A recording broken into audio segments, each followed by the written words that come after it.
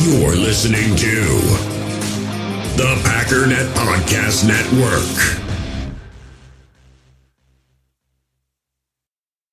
Guess what? I got a fever. And the only prescription is more cowbell.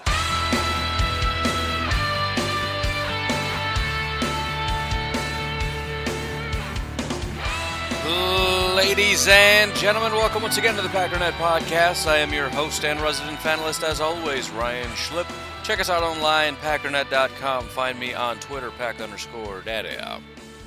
It seems counterintuitive because doing a podcast and making sure that there's content isn't always the easiest thing. So the fact that there's a lot of news lately should be a good thing, but I'll be honest, I'm just tired of there being news. It's like I got an idea for what I want to do today, and then a bunch of news comes out, and it's not like the Packers signed somebody or even cut somebody or you know, it's, I don't know, maybe it's because it's like the same news over and over again. Guess what, guys? We get less football. Guess what I'm going to tell you tomorrow? We probably get less football. And then the next day, I'll probably have more news about how we have less football.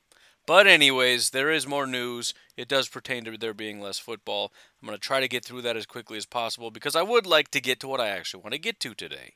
I don't know if I should even tell you because if we don't get to it, that would be embarrassing. You know what? I'm telling you. That means I have to do it. Today on the Packernet Podcast, I'm giving 5 bold predictions. Are they homery bold predictions? Yes, they are. They absolutely are. Because I want to say happy things sometimes. But anyways, before we get into all that goodness, make sure you are in the Packernet Podcast Facebook page. Make sure you're group. Make sure you like the Packernet Podcast Facebook page. It's kind of like in golf when you really just try to lay into that ball and, you know, it's really bad. And you realize it's better to just have a normal, nice swing. I mean, if you're really good at it, yeah, you can lay into it. But for the rest of us, just do a solid swing and don't try to shatter the ball, and it'll probably go pretty decently far. Me trying to rip through that really fast, it just slows everything down. And then I have to give you an analogy of something. As far as, I've got a lot of different ideas, and we're given a lot of ideas about ways to do some interactive fun stuff during the season, but as far as the fantasy football leagues for the Patreon, actual fantasy football, we have more than enough people. We have 2 teams of 12. If you are a patron, you can still jump on. I'll find a way to make it work. Also, I am continually updating those lists, so keep an eye on that. You maybe change teams, whatever. That post that I made, go check it. Once again, if you guys wouldn't mind subscribing to the YouTube channel, it is Pack Daddy NFL. Couple little twists that I'm planning on. Number one, I already mentioned that if I do a live stream, which I'm thinking about this weekend, we'll see because I'm also doing some draft content. That's going to be on YouTube, not Facebook. I may also start uploading to YouTube first, leaving it there for a while before it goes to Facebook.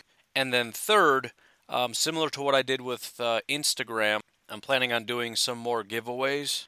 And the giveaways are going to pertain to subscribers on YouTube.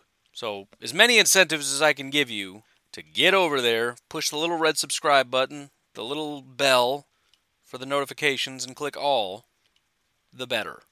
Also, I just wanted to throw out one suggestion. For those of you that are listeners, that are Packer fans, that are gentlemen with facial hair, if you are one of the guys that gets the balm, the oil, whatever, you know, for your beard, the trimming and maintenance stuff, I would encourage you to check out Bearded Buck Company.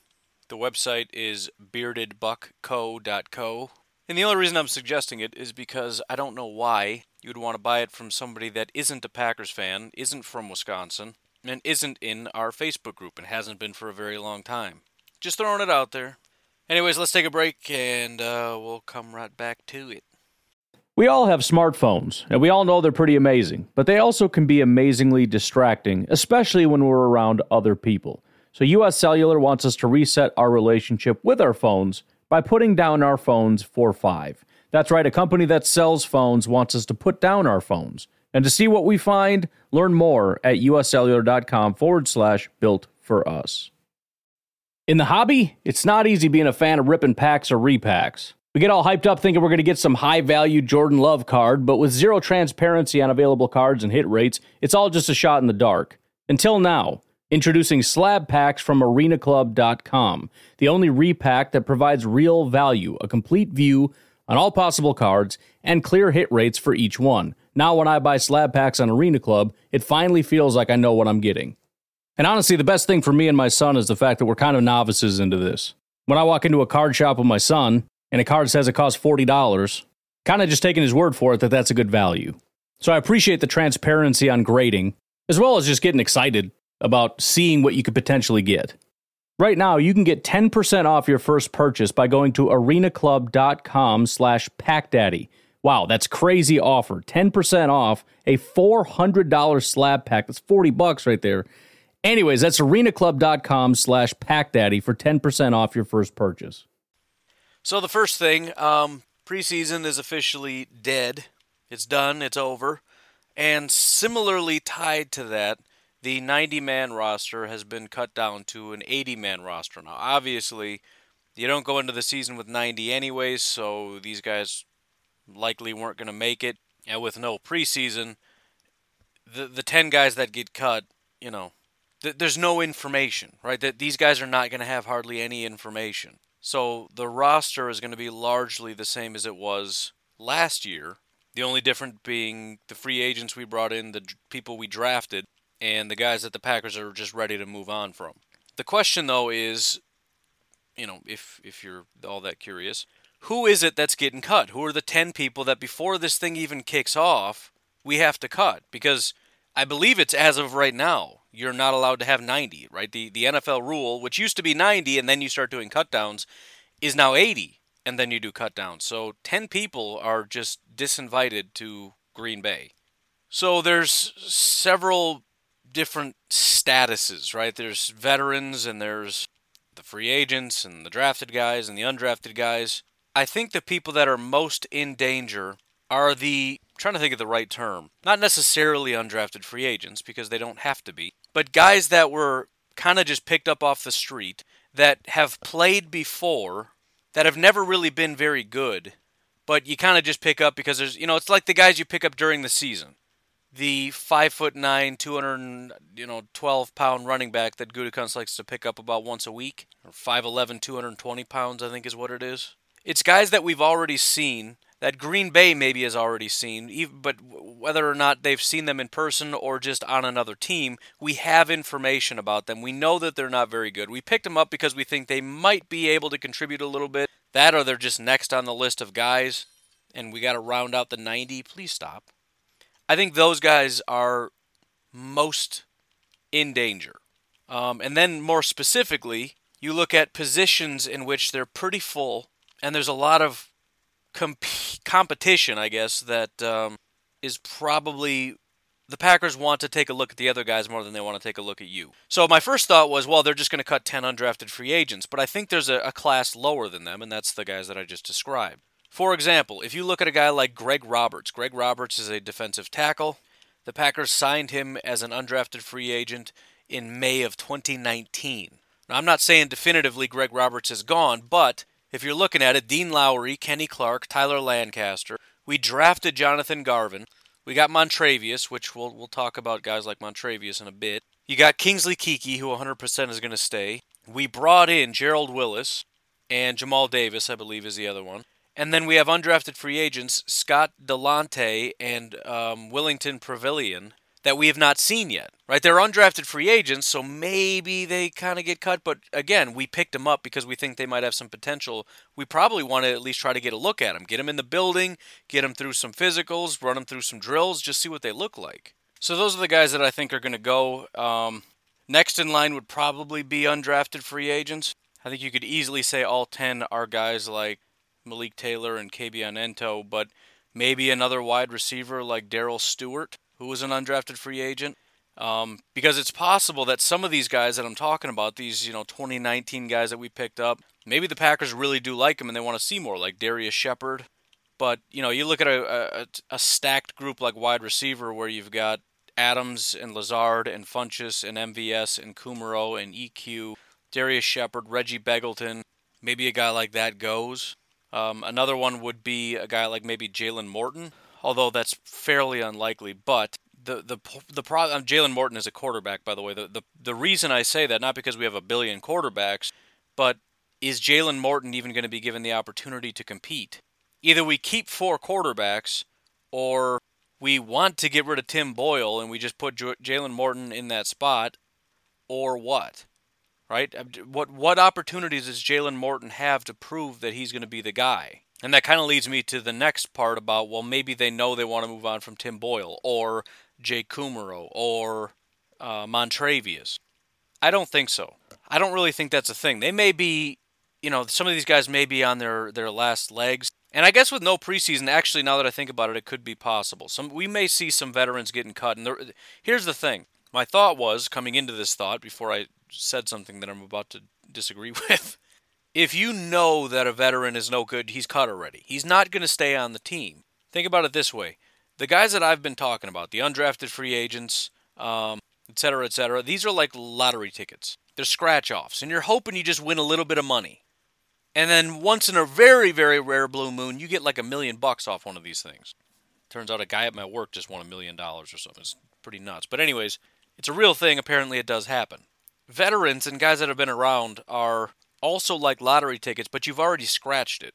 So if you know coming into the season that we don't really want Montravius, we would have already gotten rid of Montravius. Now, the caveat here is, if guys like Kumerow, offensive linemen like Yosh Nijman, maybe even guys like Tim Boyle, Josh Jackson, who I just did a whole thing about him possibly breaking out, maybe if they were in a position where the preseason was their last hope. In other words, they're off the team unless they can prove that they're on the team, because they've already got it figured out.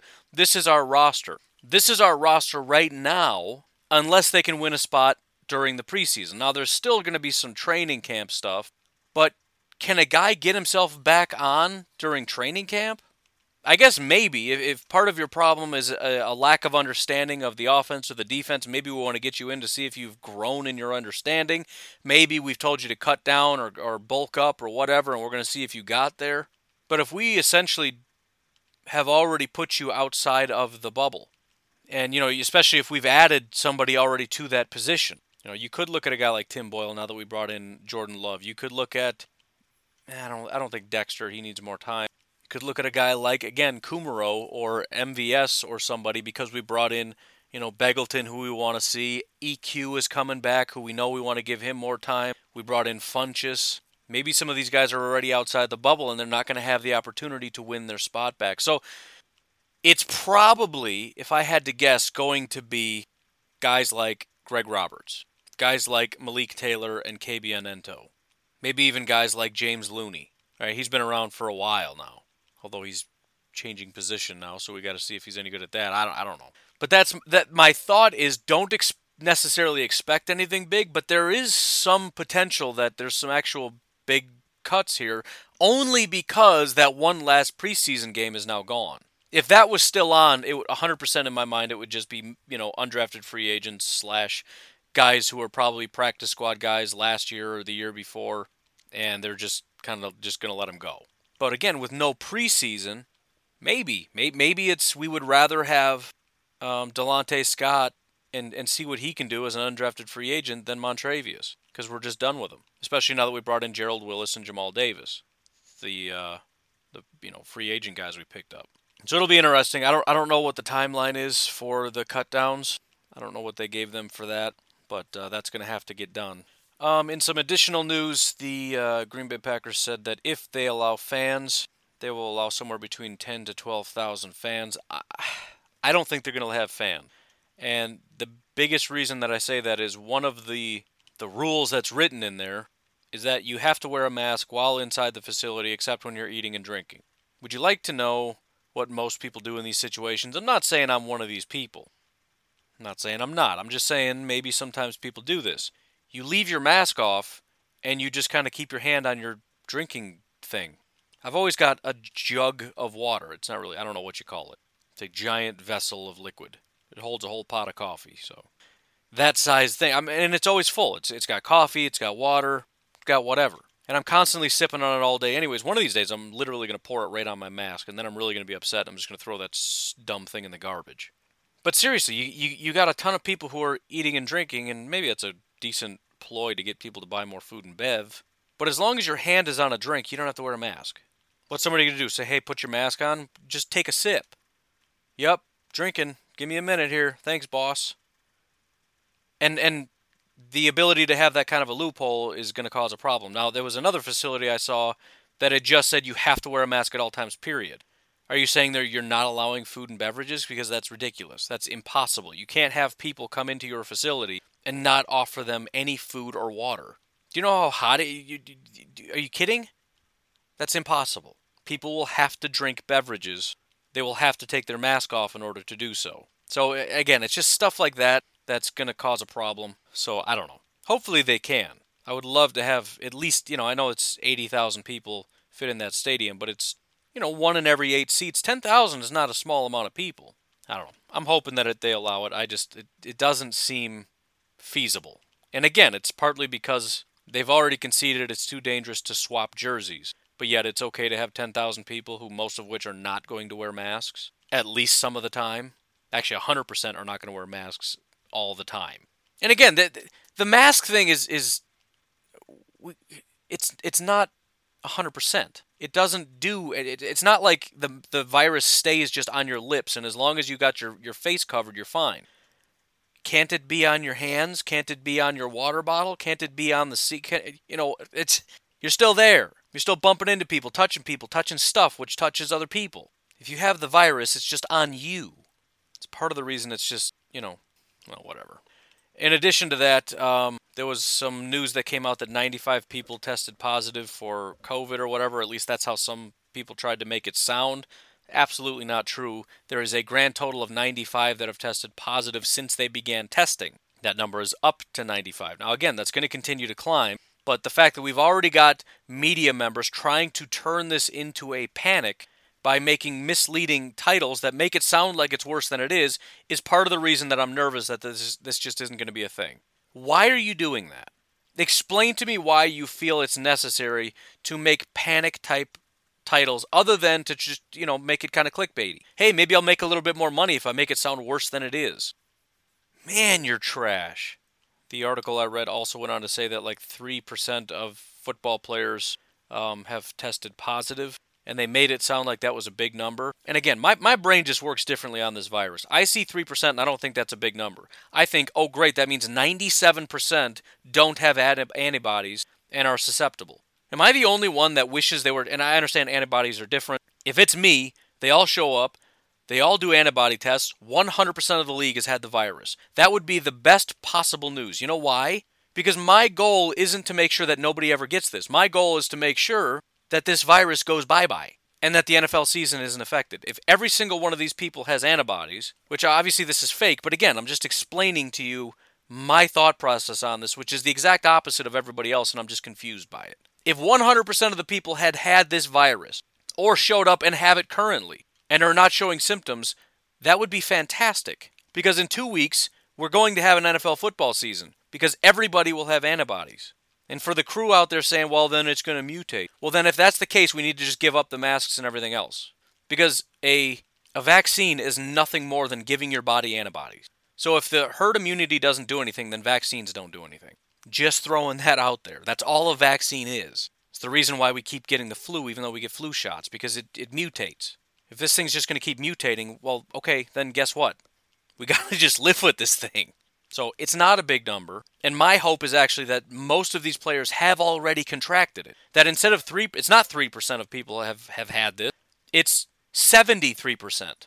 That would make me extremely happy, because it's not just big numbers that scare me, and I just don't like big numbers. I want the virus to go away, and it's only going to go away when lots and lots and lots and lots of people have had this. And we're only going to have a season if lots and lots and lots of football players have had this and are not susceptible to getting this virus. I don't see 3% and say, oh, that's such a big number. I see 3% and say, shoot. Because, again, it's like a dry forest. A little spark and this whole thing's going to go up and we lose the NFL season. Entire teams could be quarantined. And that shuts everything down. I mean, this seems painfully obvious to me. Now, they're not doing antibody tests, so we don't know, but that's just my hope. My hope, in my mind, is that although it says about 3 point something percent have got this virus, it's actually about 53, 63, 73%. They got it. They didn't have symptoms. They're good. Everything's fine. That would be great news for the league. It would be great news for the country. It's probably not the case, but it would be nice. All right, I got to hurry up now because although I'm only 18 minutes in, I've got 15 real actual minutes to get through my bold predictions. I'm not exactly sure what order to go in, but let's start with, I believe A.J. Dillon will have more carries than Aaron Jones. That doesn't necessarily mean more touches or even more snaps, although probably more snaps, but he will get more carries. Here's my thought with A.J. Dillon. I think Matt LaFleur went to Brian Gutekunst and said, I need a workhorse back. Remember how mad we all got when Mike McCarthy refused to give Aaron Jones the ball 20 times a game because he was, 5 yards per carry and all of that stuff? And the reason we said even back then was because he's not durable enough. He can't handle that workload. Matt LaFleur comes in and we think, oh man, he's going to get a ton more carries because he loves to run the ball. Aaron Jones is going to tear it up. He got about the same amount of carries. The point is, whether you want a workhorse back or not, Aaron Jones is not that guy. Now, Mike McCarthy never really wanted one. He was fine with, just a handful of carries just to keep him honest. You don't even need to get yards. We'll run it once every 55 plays, but otherwise we're just throwing the ball. That's not Matt LaFleur. Something else to keep in mind. Everybody's just talking about Derrick Henry and he's just this great back. It's almost as if we forgot he wasn't always a great back. It's almost as if we forgot he wasn't even a workhorse back, despite being built like one. That is until Matt LaFleur came over. Matt LaFleur came over and said, nope, this is my guy. Derrick Henry, who is built like a Mack truck, is going to be getting carries. He's going to be getting a lot of carries, and he's going to be the feature of this team. That philosophy continues to this day after Matt LaFleur. And it just so happens that a guy who likes to run the ball, who doesn't have a back who's, super talented that can handle that kind of workload, drafts a guy that's built like Derrick Henry and can handle that kind of a load. Now, it's not necessarily set in stone because it's entirely possible that A.J. Dillon just isn't a very good running back, and so he doesn't get all that many carries. But they also are going to want to give him as many opportunities as possible because as much as it stinks to say it, the Packers are going to try to be able to move on from Aaron Jones. And if A.J. Dillon can be a workhorse back and can do what he needs to do, Aaron Jones is going bye-bye. More than likely. Now, again, there's always that possibility that, again, Aaron Jones he's sort of that number 2 guy who gets 10 carries per game on top of a bunch of receptions. But they're going to, before they commit to that, they're going to try that role. Which means you've got your workhorse back, A.J. Dillon, and then you've got Aaron Jones continuing essentially to do what he's been doing. He maybe has a reduced role. Instead of his 15 carries or 14 carries, he gets 11 or 10 carries. But that is going to be my prediction. I think Matt LaFleur is going to try to put the screws to that. Now, like everything else, it becomes less likely because there's less time to practice. So any new guys coming in and having an impact is lessened. Now, last thought on that, running back tends to be the one position where you need less time to prepare. It's a little bit more plug and play than, say, quarterback, where there's a ton to process and figure out. Second bold prediction. Again, this depends entirely on their level of play, but I'm going to say by the end of this season, Rashawn Gary will be getting more snaps than Preston Smith. I see this as being something similar to what Kenny Clark did by the end of the season in his first year. Kenny Clark, when he started out, had limited snaps. Right, there was Francois and some other people that were getting the bulk of it next to Mike Daniels. By the time we got to the playoffs, it was Kenny Clark and Mike Daniels, and that was the duo. There was a little bit of the other guys sprinkled in, but that was the 1-2 punch, and that slowly evolved over time. Now, last year you had Rashawn being a rookie. You had Preston absolutely blowing expectations out of the water. I think he had 12 sacks, but that's not typical Preston, and I don't necessarily expect Preston to repeat that. So if Preston is a little bit closer to like a 6-sack guy, which, I mean, if you look at his sacks, 9, 5, 8, 6, so call it 7-ish on average. Could do the math, but I don't want to, short on time. And Rashawn, as I said, if you go over to Fan Network, I took the YouTube video I made, turned it into an article on the whole breakout players, and Rashawn was one of them. Kind of added and expanded onto that. I did a top 5 list or whatever of guys that could break out. So head over to Fan Network, check out that article.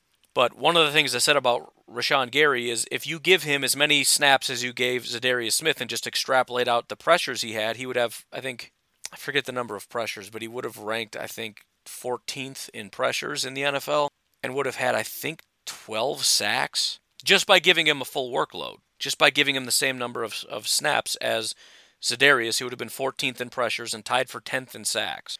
So as Preston regresses, as I expect him to, statistically, I mean, if you look at his PFF grade, 2018 was his breakout year. He regressed back to what he's always been. His grades minus 2018, 65, 63, 63, 66. 2018, 76 was his breakout year. That's why we signed him. So in other words, PFF is looking at it and saying he went back to the same old guy, but just had a really big year in terms of total pressures and especially in terms of sacks. They have him down for 15 sacks.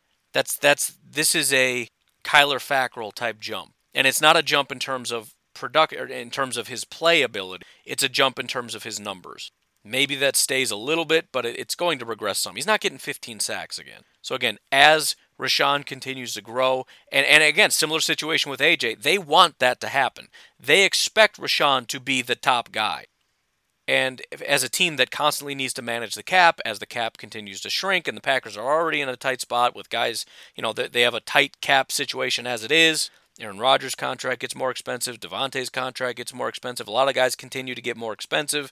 And you got Bakhtiari and AJ, Aaron Jones and King and all these guys looking for contracts. You need to find space. One of the obvious places is Rashaan over Preston. And again, they're going to be pushing that. And even if they're on equal footing, even if Rashaan is as good as Preston, only as good, they're going to put Rashaan in that spot. That is Rashaan's spot. Preston's holding it. Preston's only going to be able to keep him at bay so long as he is playing at this high of a level so that they just can't do it.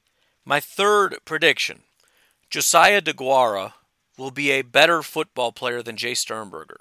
Now that doesn't necessarily mean stats, because remember, Jace is taking the role of Jimmy Graham, Josiah is taking the role of Mercedes Lewis. Factor in that Mercedes is already there, might cut into DeGuara's snap time, but also just yards, right? Jace is just a receiver. But I'm talking in terms of like PFF grade. In other words, well-rounded. Look at the full body of work. Your route running ability when the ball doesn't come to you. Did you get open? You still get graded for that.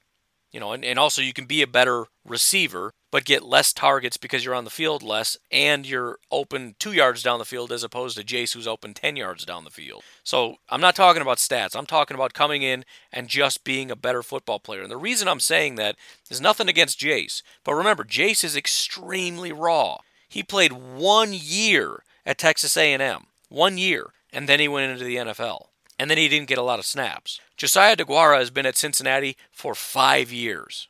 He's been starting at least 4 out of those 5 years, and they run a very similar system to what Matt LaFleur wants. Josiah DeGuara is miles ahead of Jace. Now, Jace understands specific terminology. He understands I'm sure there's certain things he understands better, but in terms of the ability to pick it up and surpass Jace, DeGuara absolutely has that ability. And Jace was not on the field. The reason he was not on the field was more to do with his inability to comprehend things, right? Jimmy Graham is a veteran. He knows what to do. He knows what's expected. He knows all this stuff.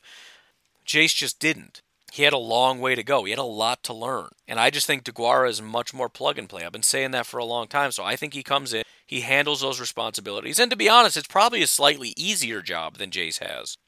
DeGuara is going to be used a little bit more deceptively. With DeGuara lined up at the H-back role, you don't know what he's going to be doing. He could be blocking, he could be a receiver. He's probably going to be blocking most of the time. So when he slips out, it's going to be more of a deceptive type thing.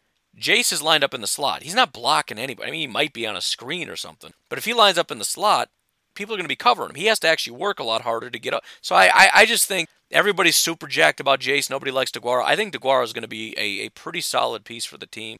And again, although Jace will probably have bigger numbers, I think DeGuara is going to be a slightly better and a little bit more reliable piece for guys like Rodgers, and especially LaFleur, I think, is going to really like DeGuara. Now we get into the fun stuff. My breakout player of the year, and he wasn't on the list before because part of the qualifications of being a Devontae-type breakout is the fact that you didn't necessarily play very well, at least for a year, but more than likely 2 years. This person came in and did play decently well. And you could pick a lot of different guys. And honestly, I'm pretty torn, and everybody's really big on one. And it's probably a safer bet to say a guy like Jair, but I'm going to say Darnell Savage. You could also go Rashawn. You could go Jace. I'm going Darnell. First of all, he's the guy. He's not going to lose his job. Since day one, he was in that spot. So Rashawn is not where he needs to be mentally. At least he wasn't last year. Jace wasn't where he needed to be mentally. He did start to pick up more snaps toward the end, but there's still that element of I don't even know if they know what they're doing yet. Jair is a little bit more risky in my opinion just because, man, oh man, the alarms. That's my gotta get going alarm though. Jair is a little bit more risky because we've kind of seen what he is, and for 2 years he was the same guy. That doesn't mean he can't still break out, and I hope he does. But I feel like Darnell has a ridiculous ceiling. And I think he had so much exposure last year as a starter that maybe Pettine can start unraveling a little bit. Because remember, a lot of these guys were first-year guys. We brought in a ton of guys. Rashawn was first-year. Za'Darius, Preston, Savage, Amos. They're all first-year guys. And at best, everybody's a second-year guy because Pettine only been there for 2 years. So I'm thinking at this point, with everybody at least having a year under their belt, we start adding layers. And Savage is the kind of guy that can do a lot of stuff. You put him a little bit close to the line of scrimmage, his ability to blitz, his ability to cover a bunch of different areas. Again, the biggest thing is to turn thinking into just doing.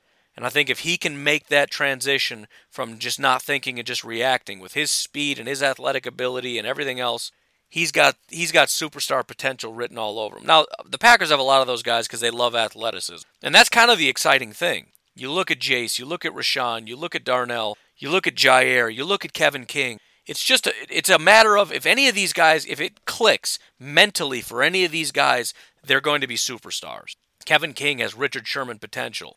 I think Jair has Chris Harris potential. I think Rashawn Gary has Jadeveon Clowney / Danielle Hunter potential. And I think Darnell Savage has Earl Thomas potential. And listen, I'm not just saying that just picking random names. It's because of the attributes. Right? I don't think Adrian Amos has sky-high potential. I think he is what he is. And I'm glad he is what he is. But he was never going to be an Earl Thomas. Not going to really say anything about Jace, because he's not ultra-athletic or anything. But he could still be pretty good. But anyways, my final fun little prediction. I'm going all in on this season. And what I mean by that is, I think this season is going to be a success. I think what they're trying to build is going to work, and specifically I'm talking about this offense. I think they lean a little bit more on A.J. Dillon. I think they lean a little bit more on the run, the short passes, the play-action passes, and I believe Aaron Rodgers has his best season since 2014. Now, that isn't all that necessarily hard to do, because technically Aaron Rodgers has only had a 90 overall grade once since that time period. His highest grade that he's going to have to surpass in order for what I'm saying to be correct is a 91.4. In 2014, it was his highest graded season ever. He had a 93.4 overall grade. I'm saying he surpasses 91.4 overall. In terms of statistics, by the way, the 2016 season that I'm saying he's going to surpass, which I don't think he's going to surpass it statistically because it's just ridiculous. But he had 5,400 yards and 49 touchdowns with only 9 interceptions. That probably won't be surpassed. But even looking at 2014, the year in which I'm not saying he's going to surpass, but roughly, he had 4,800 yards and 42 touchdowns. So I think the touchdowns will be in the 40s, and I think he'll have over 4,500 yards. And just about every year, under 10 touchdowns. We'll call it, 7-ish. By the way, 2014, he had 8.3 yards per attempt, which is crazy. But there you have it. Those are my predictions for the season. Bold predictions. You folks have yourselves a fantastic day. I will talk to you tomorrow. Have a good one. Bye-bye.